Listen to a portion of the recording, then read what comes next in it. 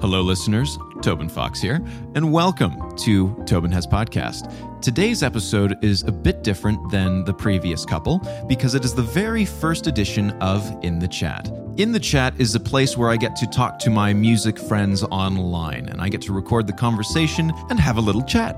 Today's episode is with Isaiah Villar, and he just put out a new album recently, and we get the chance to talk about it a bit, and, a variety of other things. So, sit back, relax, and enjoy the episode. That's why you're here, right? So, intro.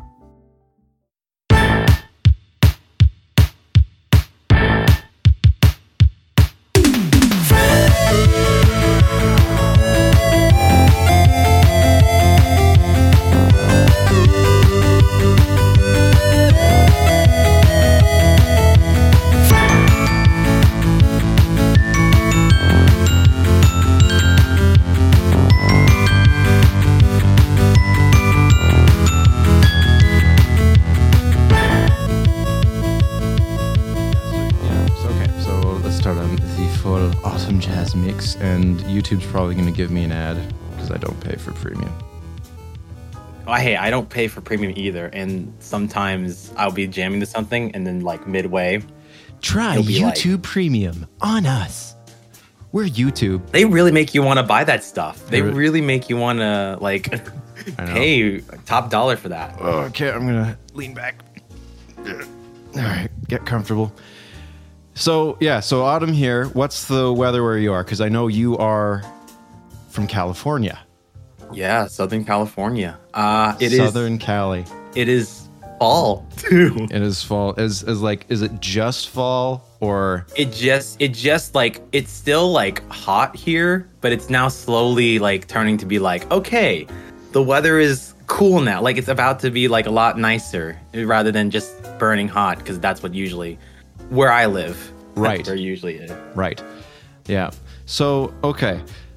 So starting from the beginning, talking about music, since this is a music podcast, I don't honestly remember the first time we would have met each other, because how we know each other is a circle of SoundCloud producers, essentially.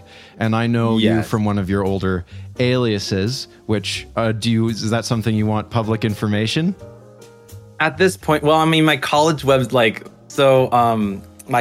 have a artist page on my college's website, which also shows my alias. I don't mind. Honestly, I like the idea that people who loved the Jesus Freak 101 stuff be hey, I really was a huge fan of that, and now I'm a huge fan of this stuff. So it's for me, it's wow, there's people that have been there since the beginning. So for me, I really don't mind it, especially with this new era. I don't mind it at all at this point. Yeah. So it was Jesus Freak 101 when I first heard of you, and I don't remember how long ago that was, but it's been a hot minute. It's been a few years, but I remember just because back then dubstep was the thing, and you were the Jesus Freak dubstep producer, and that's what I remember of you. I don't know if that's doing you justice, but no, I was the dubstep. You were the dubstep guy. The first tracks I ever made, I don't know, they would be under the electronic, because I was I'm just figuring out my software. I don't know what I'm doing. To be fair, yeah, I was figuring out my software. Well, no, that's what everyone's doing, but. I think, yeah. Oh, sorry, no. I was just gonna say, I was thinking that we met I think I just met people through people. I think the Loyalist and a few other people were the first few friends that I had, and then it just expanded my reach to other people. Yeah. So from Corinne and Rob, I went over to meet you, I think. Yeah. I think it's just from people to people. There's a lot of friend circles that slowly morphed around into each other's friend circles, and then some people started talking from each of those friend circles, starting new friend circles. Yeah. So it's cool because of that I've gotten to meet cool guys like me. I mean, I like to think I'm cool, but I think you're very cool. Oh, thanks, man. You're very cool. So now, what is really cool with you is, even though you started with the heavier electronic music with the alias Jesus Freak 101, you've moved onto a very different vibe, and you've gone with your own name. Now, this is something that's, for like myself, I haven't produced a body of work, but everything I've made is under my name, Tobin Fox, and in the future, I hope to create a body of work, like an album. That's something I aspire to do, and I'm working on at the moment, though not with a very clear plan in mind. It's just kind of like general ideas, and it's a slow evolving process, at least on my end. So you just came out with an album recently. Now, how many albums have you made, Isaiah?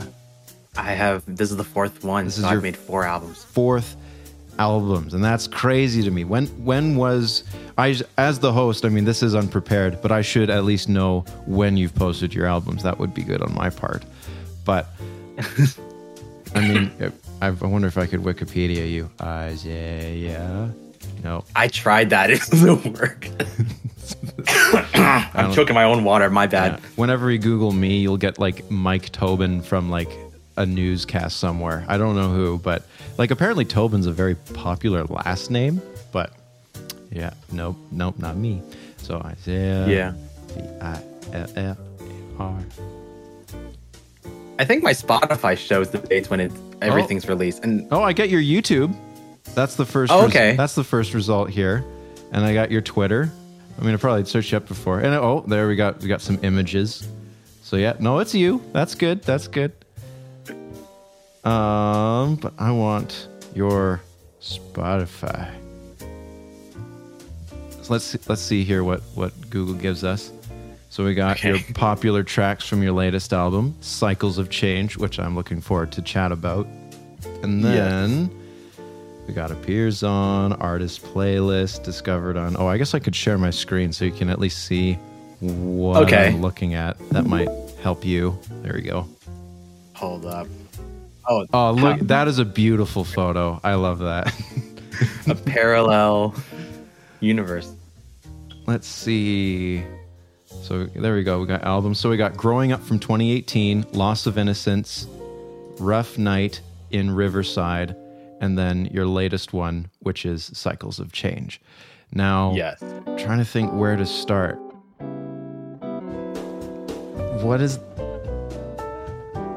I'm distracted by this music. It's giving us Christmas for an autumn playlist. It transitioned to like autumn to Christmas. But then it's weird. Okay, speaking about autumn and Christmas, is that like I've been also like strangely obsessed with like playing a little bit of Christmas a little bit once in a while. So like I'll play like, the normal autumn jazz songs and then slip in a Charlie Brown Christmas. Just you're a little one of bit those. into it. I mean, I wouldn't hate that because I love the Charlie Brown jazz pieces. That's something that I love dearly. I have worked in retail. Actually, I still technically work in retail. If I could control the radio for around, fall and winter, especially around Christmas time, if I could make it only, like the book cafe piano jazz playlist, that's, only Charlie Brown, I would be a much happier person. But no, that's not what gets played. They play Mariah Carey. They play Justin Bieber. Well, I mean, I don't have anything against those guys, but it's just like it's all year round. Yeah, it's when you work the retail. It's just much harder to listen to. It's just much worse. But anyways, so what I'm gonna do, with your permission, can I play some of your music in the background? Sure. Yeah, I think you'll be okay. If I don't know how the rights work and like podcast, I don't know if anybody has tried it. If you do get like a copyright strike, I will try to deal with this myself and look through like copyright with podcasts, like anything that I've read, like because this is like the early days of this podcast, and this podcast really is me, well, just pioneering the craft for myself. And if this podcast were to go down in flames, like I've just started, it wouldn't be the end of the world. I could start another one. But like anything I've read, it's like probably avoid copyrighted things, probably a better idea, but it's not all cut and dry. And I've listened to other podcasts that they play copyrighted music, and I don't know how they're getting away with it. So I'm going to see how long I can get away with it. I think the similar thing is, I think when Kanye West, last year, so Drake leaked Kanye West's song called Life of a Party, and then like people just put it in podcasts just so they can listen to it on streaming services. And it was there. So like, yeah, it happens. So you could probably get away with it. But I'm allowing you. This is me saying yes. Permission. Thank you, Isaiah. I appreciate it. Do you have a recommendation for what to start? Like, because most of the stuff you sing in, and that's another thing I want to cover. But yeah, what do you have one that you recommend off of like Cycles of Change? Like for the vibe right now? Well, yeah. I think I would recommend either the two most chill songs on the album, which is either How Long or When the Lights Fade. Those are the only ones that I can think of like that could fit the vibe of this podcast. Okay. But we'll start with How Long then. We can try to talk over it. Yeah. So when did you start writing Cycles of Change, or is it kind of hard to tack down? Well, I started kind of writing it in bits and pieces because I had an idea I knew what I wanted to do. I had this whole idea of what the concept was going to be, like a getaway, changing. And so I was trying to just writing little bits and pieces. I think I started after a summer trip in June of 2021. And so from then on, I was just kind of trying to write bits and pieces. And I think a lot of those songs, writing those songs, was trying to recapture a memory. So like most of the songs like written, I was trying to recapture memories from a summer 2021 trip. The summer 2021 trip that inspired the whole album. So, okay. That's so cool. Yeah. The first three albums, like I knew like it was going to be like an indie vibe, but I think for Cycle of Change, I really kind of longed to go back to that Jesus Freak 101 kind of style of making, because I was kind of, because again, I was working on these ideas and I was like thinking, hey, it would be really cool to make a hybrid between the first three albums and then some of the Jesus Freak 101 stuff. That's why in Hearts Heavy, the first track of the album, there's a synth that has been pretty prominent in my Jesus Freak 101 stuff. There's like certain things or elements that I'm like, okay, this could be Jesus Freak 101-esque. Like you can feel that in that track or that track. I just felt like a lot of these are based on memories. A lot of these are based on changes in my own life. Like the whole album is basically a reflection of the changes that I've experienced during COVID and also during just 2021 and even 2022. So a lot of this album is just a reflection of those ideas. And that's also why I think Wait For You, another track of the album, is so electronically based, because I was like, I really want to make kind of like an electronic vibe album. Right. But yeah, so basically Cycles of Change is me trying to recapture memories, recapture moments in time like Jesus Freak 101, and kind of combining them into this one piece. That's so cool. So, okay. Now, when did you start singing? Because that's something else that I'm curious about. Because I mean, on your the electronic stuff, it wasn't especially like back in like the mid 2010s. That wasn't much of a focus. It seemed like for music trends at the time, and it's something that, especially like as producers, you got I think you get extra credit for singing. Yeah, so I'm just going to start another song. I'm actually going to start one of my favorite songs off of the... If you're happy that I'm person, maybe it's time that I separate and then come back. The walls are caving in, the void is getting larger, getting wide. I feel my thoughts and words inside, a thread of violence through their eyes.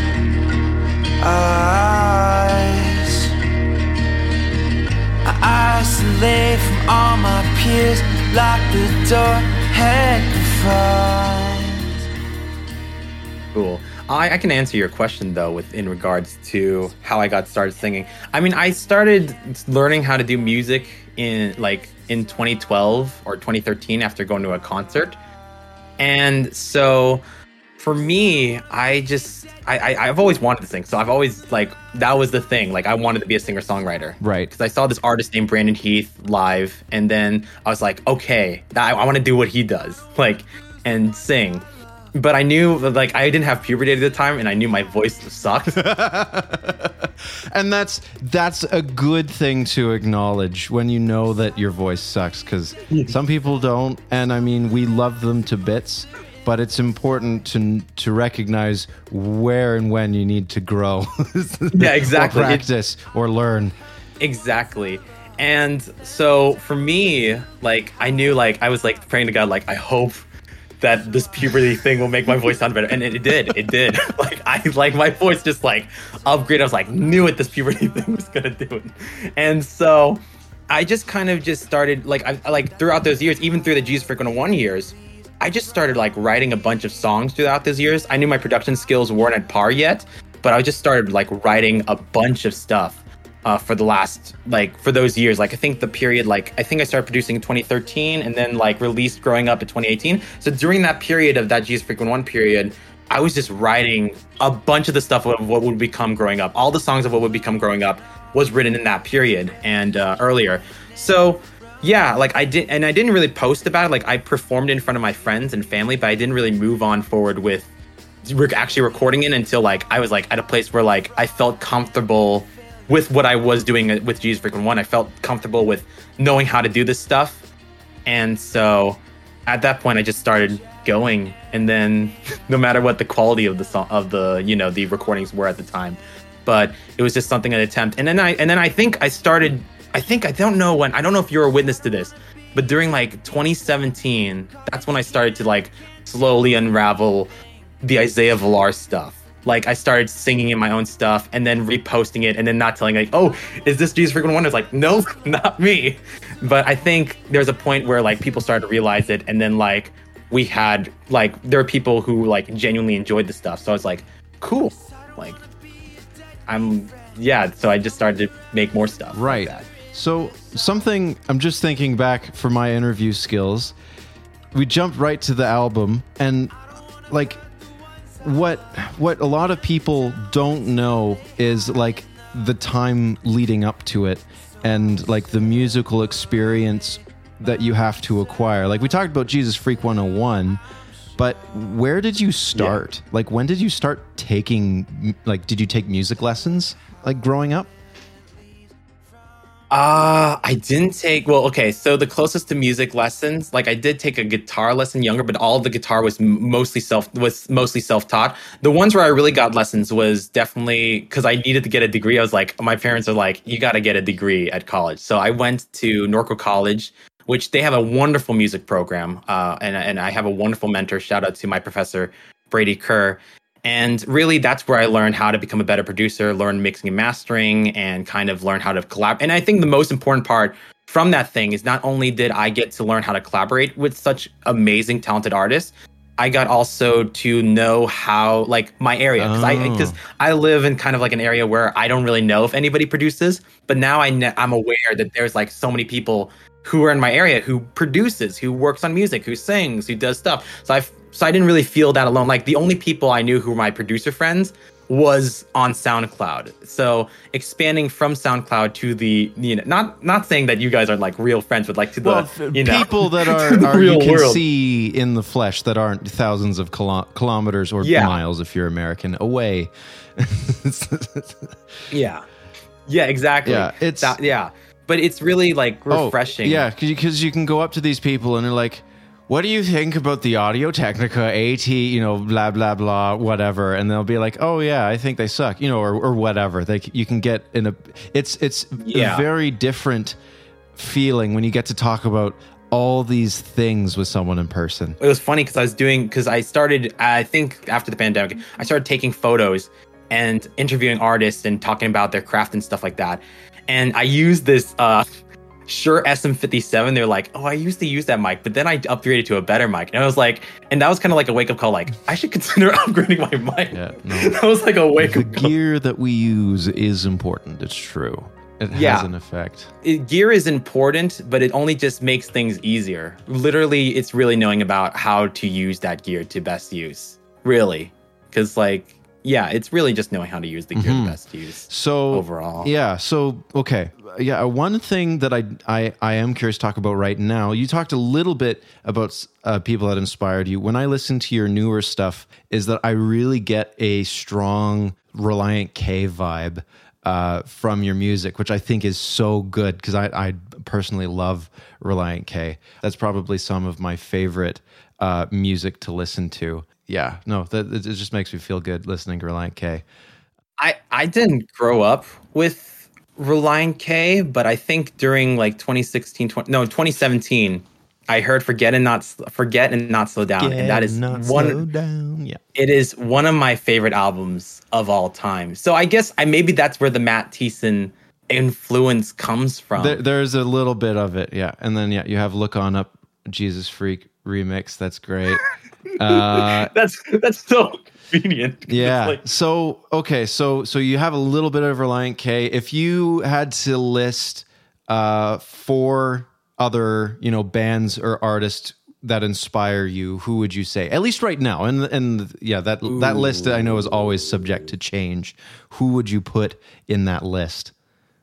It's mostly, yeah. So I would say at the moment, I'm thinking right now at the top of my head, Radiohead has been super influential. Like I don't know. I like this. I know it's typical for an indie artist, but Radiohead, Kendrick Lamar, I think it's just really like the idea of how he rounds out, like how he basically, how do I say this? How he kind of thinks about his idea, like album ideas, and like how there's something a lot deeper that you can have conversations with and think about. And that's what I want to do with every album, is that I want people to think more deeply about the stuff that I do and like the themes and the topics. And that's why I think every album is an album, because like there's a whole narrative that kind of weaves through each song. And I think in the same way as Kendrick's albums, I think I would like to do the same thing.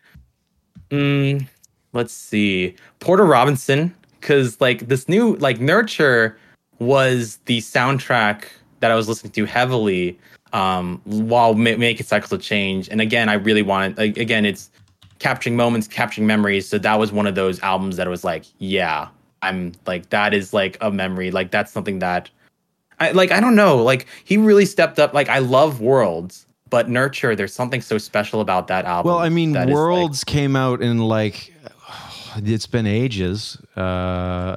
Was that like, that's actually one of the few electronic music albums I actually have on a CD. That came out in 2014. Yeah. We were babies. We were but children. Yeah. No, that thing's almost 10 years old. That's crazy. Yeah. It's been a little while since I've listened to the album.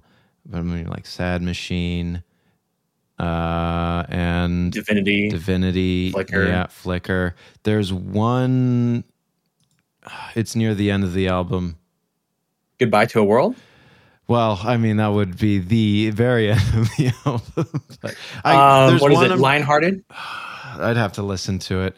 It's where it like it just goes crazy like in the middle of the song. I'm trying to remember which one it is, but it doesn't matter. I just remembered. I think I know what it is. It's like bah, bah, bah. Yeah. Hold up. I'm trying to. What it was? To Spotify we go. Copyright strike me. Actually, if we do this on YouTube, then I'll definitely get copyright striked. But definitely with my music, you'll definitely get copyright strike. Yeah, because like maybe that's what I should do is I definitely should post this on YouTube to see as a smaller channel at this point in time. Well, maybe forever. Who knows? But who knows?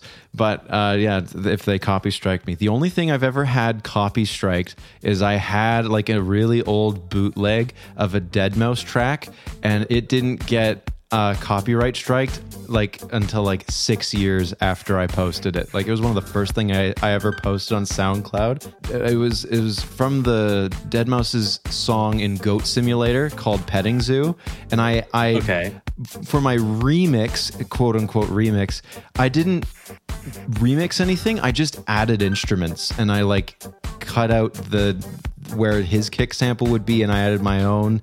It wasn't great, but I was still very proud of it.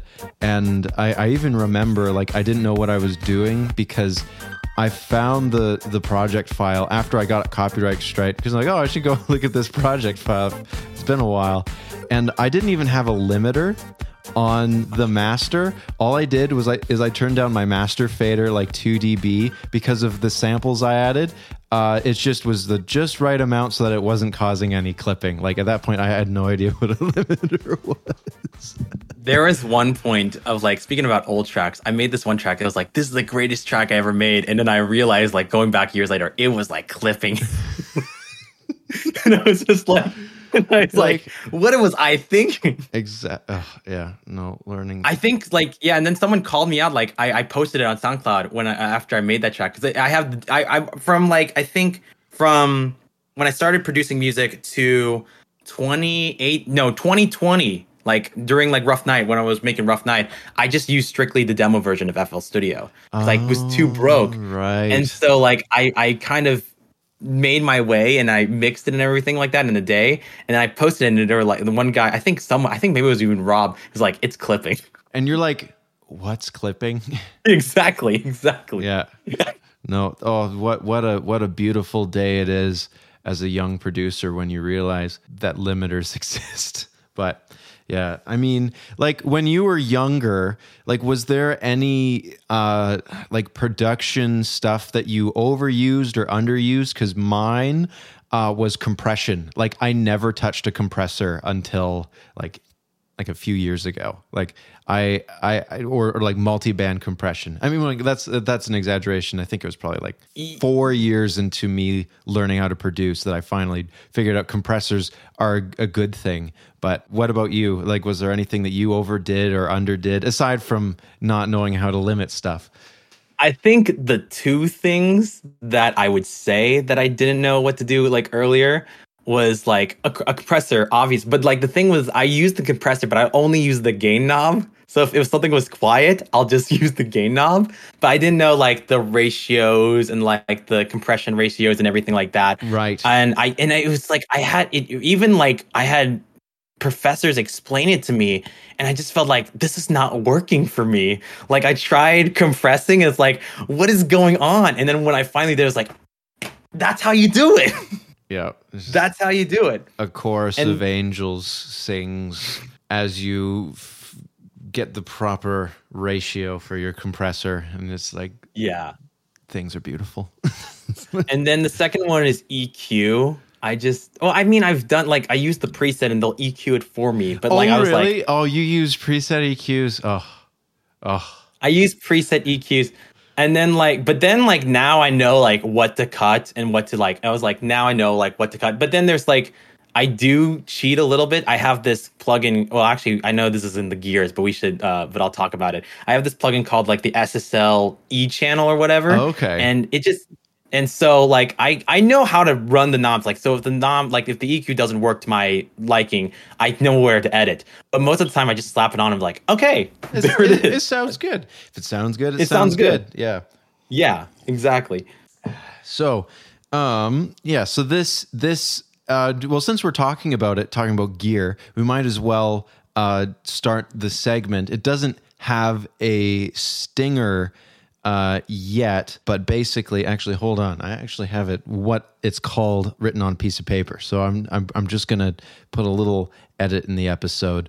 Just jump cut. I'm gonna go get some light. Let me go get a light too. It's getting dark. Yeah, no, it sounds good. We're just gonna put it on pause. Actually, I have a pause button. I'm gonna press it now.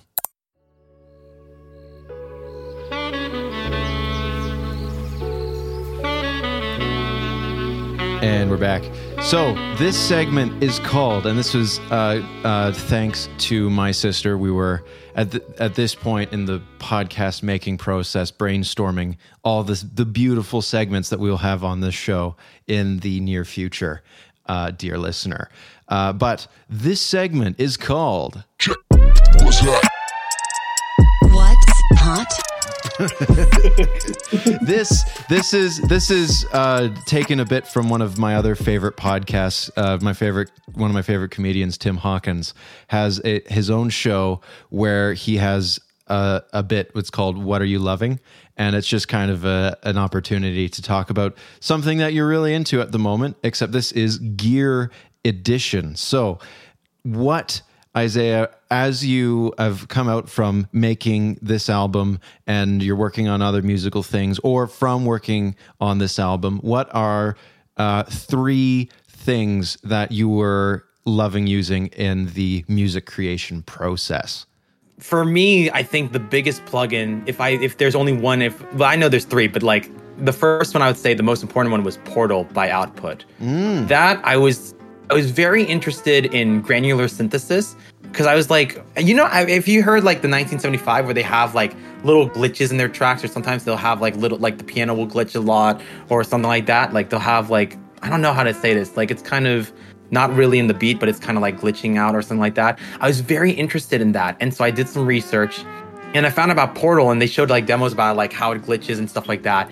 And really like that plugin for me is a game change. Like for me, it was like one of my favorite plugins ever, because it's just like, you can take like guitar stuff and you can just kind of mess around. Separated with the definitely like a huge thing where I just like, I kind of just messed around with it, like messed around with like Portal. I like use these little glitches, so those little glitches will come from Portal.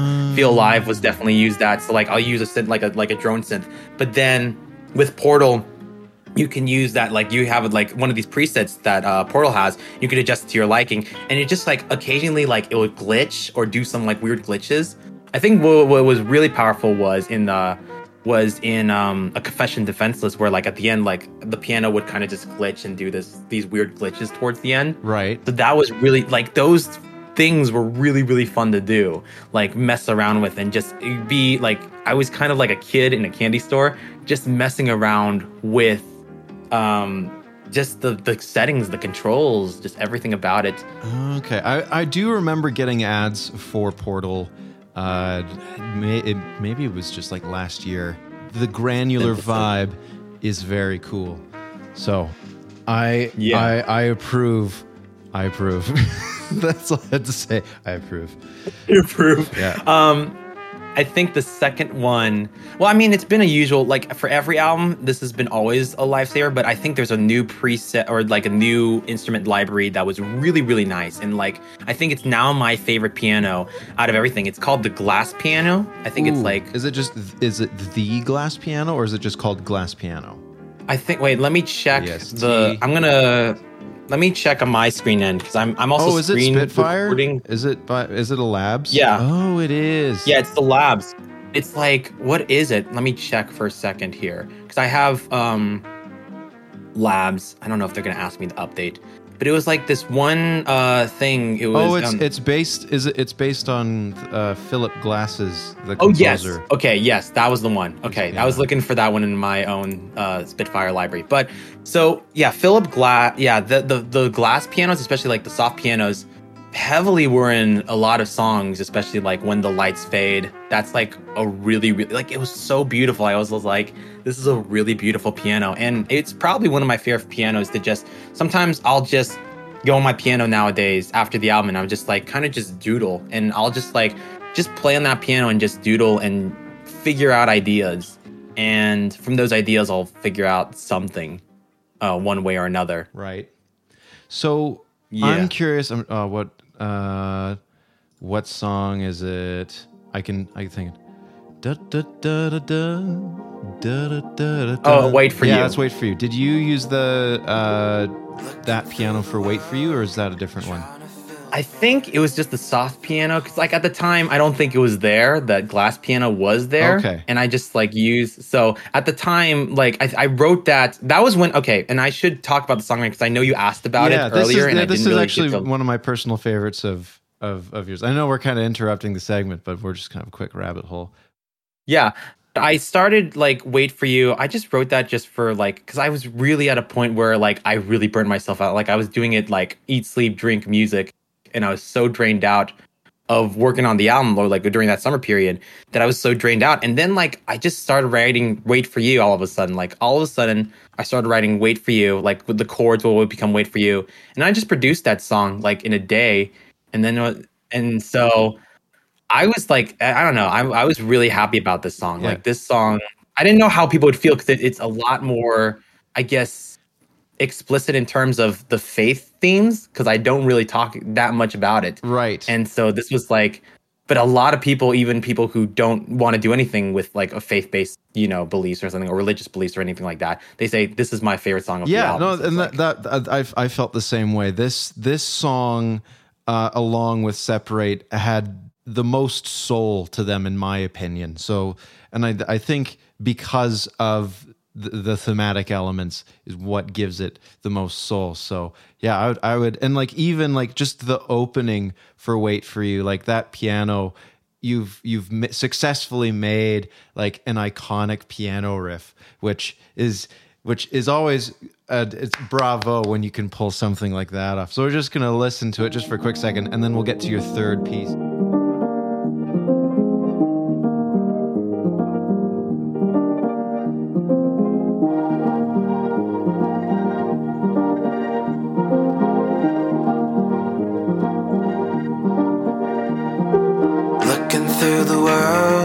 Trying to fill the void, filling holes in places just to not feel so alone.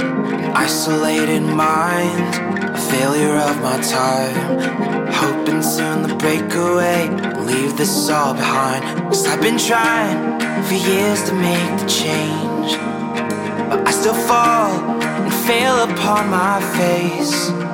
So take it all, to me I am undone. Shape my heart to look up to your sun. Oh, I will wait for you. So won't you make me new and change this point of view? And I will trust in you. So won't you pull me through? You know just what to do. Yes, I will wait for you. Oh, this piano's so good. And also, I think in relation to the album, like in Cycles of Change, I think it's like a sense of freedom. So this is the opening of the second half of the album. I think I split the album in like two halves, and this is like the opening of the second half. So A Confession Defenseless transitions to this song, and I made sure like that everything transitions. But yeah, it feels like a sense of freedom, and the things that I've experienced in my life and the freedom that I've experienced, it just felt like this was opening a new door or something like that. Right. Yeah. That's so cool. And props to you for adding the lyrics to the Spotify lyric feature. What is that called again? It's just called lyrics. Like, how long did that take? Okay, I still have to do it for the rest of the album, and I still have to do it for the other 3 albums. But it's like, you have to like make sure that everything's correct. And then like, they make you do the like karaoke style where they like make you have to sing the song like each time. So it's like, it's a very tedious process, and it's like, wow, like I need to do all of this. Like like I give props to anybody who does it. Yeah, it's just I sometimes have problems like it's one of those things that I think, especially for Spotify, like just like having I think it's called the canvas, right?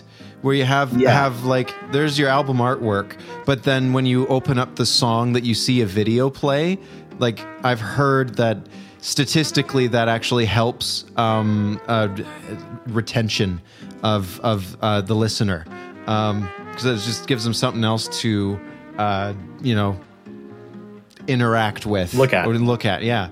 But like with the lyrics, like I haven't had to do it yet, but I briefly looked at the feature, and it's like, oh my goodness, this must take so much time. So seeing that you have it on Spotify is just, that's very well done. Thank you. Very well done. And I do believe that canvases do retain attention, and it's a really nice, like for promotional stuff, it's been easier for me to like share that the new song is out, because like it's like I can add a funny video on it or like something interesting, and people will be like, oh, let me check out this track. Yeah, and so yeah, and I don't even think canvases, they have to be like overly produced either for them to work.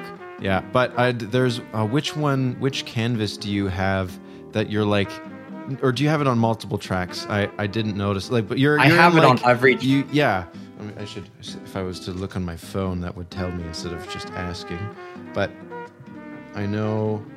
Yeah, with this one, You're in the mountains and you're looking at stuff. That's for the Wait For You video. Yeah, That's great. so like if there's a music video for the album, I'll just like do that. If it's just for like Rough Night, I think the biggest thing I regret from Rough Night is that I didn't make a music video for any of the songs. Oh. I think I was just like over it. I think for me, the reason why Rough Night was so rushed, I think like there was a period where I was ready to move on to the next era. I was like, I'm done working with it. And you know what? Sometimes I think that's a good thing. But I do actually want to talk about music videos in a second. But I want gear number 3. Oh yeah. Yeah, or one final piece of gear. I talked about this earlier, and definitely this has become my favorite plugin, the SSL channel, the E channel, like from Waves. Okay. And again, like the E channel. Google's So, like like, when second I was- result. SSL E channel crack. Yeah, no. Waves. No, but I was looking like I think. Oh yeah, I forgot the other school, music school I went to. So before Norco Music, this it? I went to. Sorry to interrupt. Which one? If you look at the stream, is this it? I'm looking at the stream, but I only see Discord. Oh, I made a goof. Stop streaming. So yeah, anytime I've been actually like looking up stuff as you've been talking. I wasn't sharing the correct screen. There we go. Now I'm sharing Google. There we go. You're probably thinking, why are you sharing us talking, Tobin? No, it's good. I was like, no, but yeah, that's the one, SSL E channel. So here's the story about it. Before Norco, I went to my parents sent me to this like art school. Well, they're like this after school program in Pasadena, right, California. And basically it will be like, they just like, it's a bunch of these artists just jamming together and kind of recording music in the it's similar to what my college does, but like it's less collaborative. It's just like kind of isolated a little bit more. But I met a bunch of talented artists, and then like the engineer there, he showed me like, because he was like, he really liked my stuff, like the productions I did, because I worked very quickly. Like I got around to knowing Logic because of my experience with FL. So he just showed me around like how to work it, because he thought I was going to be the one to pass on the baton for engineering. And so he showed me the SSL E channel, and I was so impressed because there's this rapper that I like called Kevin Ali. He used to go by Quentin Westby, and I just saw what it did to his voice, and I was just so impressed. And I was like, one of these days, this is the plugin I'm gonna buy. And I just held it back for so many years. And then like, I think I saw a Kenny Beats tutorial. I think like an Alex Tomei, like who's like mixed Kenny Beats stuff, like a tutorial of his. And he just showed the SSLG channel. I was like, it's about time. And I bought it, and I it's probably one of my favorite plugins. I think it's other than the Fruity Paramedic EQ, it's one of the very first things I put in on the like the track, like if it's a certain track, and I just look at the presets. But if it needs adjusting, of course, obviously I'll need adjusting. I think the only time I don't use that E channel is with the bass, because I just don't feel like the bass is as heavy enough with that E channel. But like everything else, like guitars, I think like acoustic guitars pops pretty well. Vocals does pretty well. All you just need is a de-esser. And then I think like strings and synths really do well here. And it's just probably one of my favorite plugins, just overall for mixing. Again, like you don't need this stuff. Like you really don't need this stuff for mixing. Like again, it's really because like, you have to know your knowledge and know how to get around things. Right.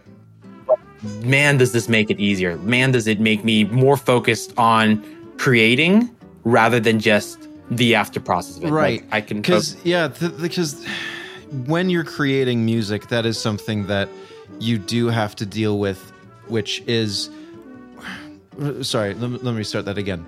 When you create music as the sole creator, there's so many different processes that you're going through to create a finished product. So when you're recording stuff, you're mixing stuff, you're trying to make sure everything works, you have to make sure that you like everything enough. Then you have to master the thing and then distribute it yourself, and then whatever other promotional material you need. But even just composing, like when you mix and master, like especially like when I write or work on stuff, I definitely kind of mix as I go, and that has its pros and cons. And it is way easier when you don't have to worry about as much stuff and you can just focus on being creative.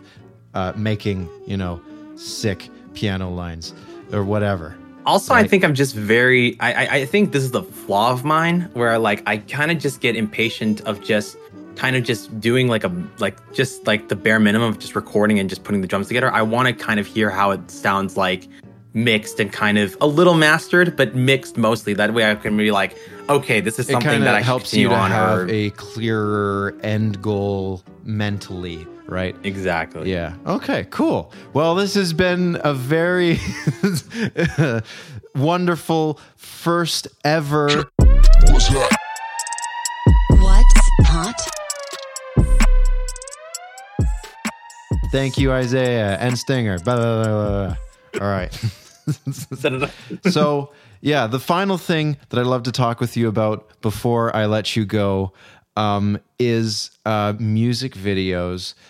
I'm trying to remember what track it was, but I got to go back to your YouTube channel. Isaiah Villar, YouTube. What was the track with the ghosts? You were running around with the bed sheet.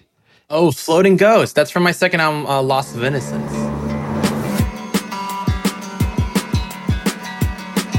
Yes, I remember watching it, picturing in my head how much fun you must have had filming it. unless it was a okay, nightmare. so That's also if- possible. I don't know. I haven't talked about it with you yet. So it's a little bit of both, but I think everything like went well, but it did take a while for me to like learn the camera tricks and like learn how to execute it. There were days where like I wasn't able to execute it the way I wanted, and we had to go home and just like we didn't get anything shot. Right.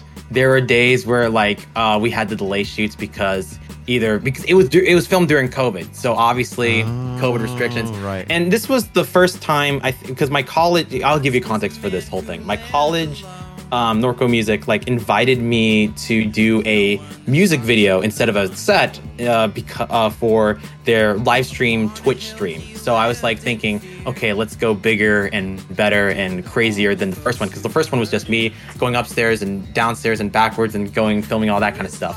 But this video in particular, this was the first time that I was like, okay, we really got to go big, because like, of course, like I feel like I've always wanted to go every time like I do a project, I always got to go ambitious, bigger, better. How do I reach the limits of what I? That's right. Improvise, adapt, overcome. Yeah. Yeah. No, you're always trying to improve the craft, and I mean, it's not easy. They gave us a crew, and I had a concept like, we're gonna do Floating Ghost and Time to Leave, which are two individual tracks off Lost of Innocence. But because it was like, they're like, guys, it's like 8 minutes long. And there's nothing wrong. I'm not trying to diss the crew or anything like that. But like, it was like, there was like creative differences. There were some things like where we had to debate things. And then like in the editing, I didn't know that I had a temp storyboard, and then like they kind of just, they edited it with the temp storyboard. So it was just awkward. So I had to edit it myself. But the cool thing is I got my friends. We had the lunch dinner at the end of the shoot. It was really fun. Like the days we got to shoot, like it was a really cool environment. There's some people who I consider as friends and peers like at that time. So it was a fun video, but a lot of thought, a lot of processing. And it was just like at the end of the video, like at the end of the shoot, I'm just like the end of like when they're actually streaming it, I'm just like really like exhausted. Like, wow, like I just did. Yeah. So yeah, and did you mention in the description that it was a college? I think at the credits, it's there to the credits. Okay. Yeah. That does ring a bell from when the last time I watched it. So that being a group collaboration video, what was one of the biggest takeaways that you took away? What was one of your biggest takeaways? I have one big takeaway, but I also feel bad for saying this. I learned that one of the things that I learned is that to have a crew that is passionate, because like the people who are in the cast, they were very passionate about the project. Like the people who are in the cast, like my brothers and my friends, like some of my closest friends ever. Right. Like they were very passionate. And there's some of the crew who were passionate, but then there's some people who I was like, when I was trying to attend to little details or try to make things like tiny details or try to be attentive to those things, they're like, they won't notice, and they move on to the next shot. And I just felt like they were just there for a buck. And it's just, for me, it's hard to be passionate about something, especially when you're working with people that aren't. Yeah, I understand that, because Yeah. I mean, you're burning because you're trying to do a cool thing, and you're like, please burn with me, take my creative spark, and they're like, nah. No, but I also I think another thing doing that, because I've always directed my own videos on my own, like at home, and just doing it all by myself, like a do-it-all thing. What's one of your favorites that you've done by yourself? Because I mean, the latest one, which is something you released 3 weeks ago, which is Men, which is you. Yeah, that's a whole visual album. So like, I kind of, that still got me exhausted. Like to this day, I am like still like, oh, I just did that. It's like, no. So for that video, like for my favorite video, I think that I did alone was Point of View, and Confession Defenseless. That was a great one too. Wait for You is a great one. Let's see, and then also. I mean, Wait for You was called like Wait for Circle You of was Loop. a green screening masterpiece. Yeah, and how much time that must have taken to make. Like the most time-consuming thing about that video in particular was just finding the stock footage to get the idea that I wanted to do. Because like there are very few. I didn't realize how hard and ambitious like the idea of traveling to another place and traveling to another area. I was like, there's enough photos in Orlando, right? There's gotta be something like. And then I realized like, oh, they like you don't really take that many pictures in Unsplash. Like I was like looking for photos and being like, okay, this might be a good idea. Yeah, there's probably like a bunch of like family photos that just weren't what you're looking for, and you're like, that's great, except for the lady in the picture in the spot that, you know, whatever. I don't envy you, but I'm still glad that you went through and finished making that project. But again, like another thing that I learned from Floating Ghost was that, to learn how to just like to direct other people, like how a set environment should be. How should I mean, it's not like the most professional set environment, but like, you know, it was like something that for me, I was like, okay, I learned how to do that, and I learned how to execute ideas and have a storyboard and be organized as a director and kind of shoot and plan things. Yeah, which we're not doing for this episode. That's ridiculous. Why would we want to plan anything? I mean, music, you know, definitely has a lot of planning. Yeah, well, yeah. Yeah, but that's true. For this one in particular, the one that we're watching right now, we're watching the video for Separate. So yeah, these are like different ideas. I thought it would be really cool to have like this big art exhibition kind of thing where there's like a projector and kind of having a bunch of visuals and stuff, cool stuff. So I just kind of really was thinking about those. Like, I think I was also thinking about like, there's this camera. I think there's like a camera obscura thing. There's like a camera obscura effect where basically you kind of tape the window or something like that, or you put a hole and you kind of darken the entire room, and it would just like do a reflection of your outside area and kind of make it kind of like similar to the projector where in like the Hearts Heavy video, but like, so it was kind of just popping off that idea and then hopping off to more ideas.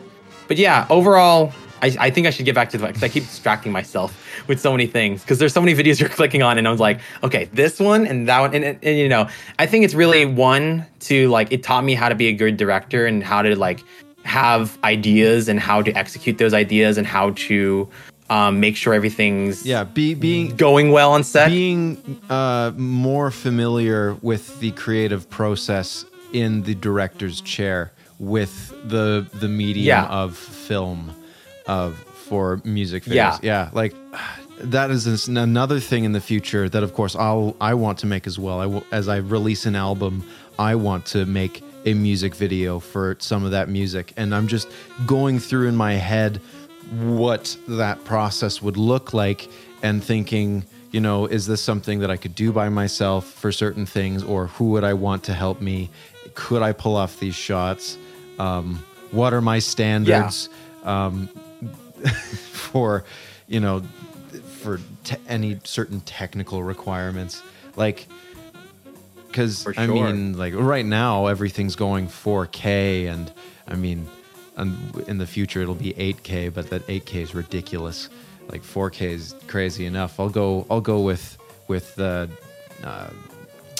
2K. You know, I've seen like recently I have been because I'm a collector of physical media, and I don't have a 4K player yet, but I've been obsessed with seeing like how things look like in 4K. I'm like, wow, that's so cool. But I can't imagine, like I can't fathom how like films or stuff would look like in 8K. Like I already like know 4K how it looks like, but 8K is just like, whoa, it's like a whole new level. Yeah. But you know, I don't think like it.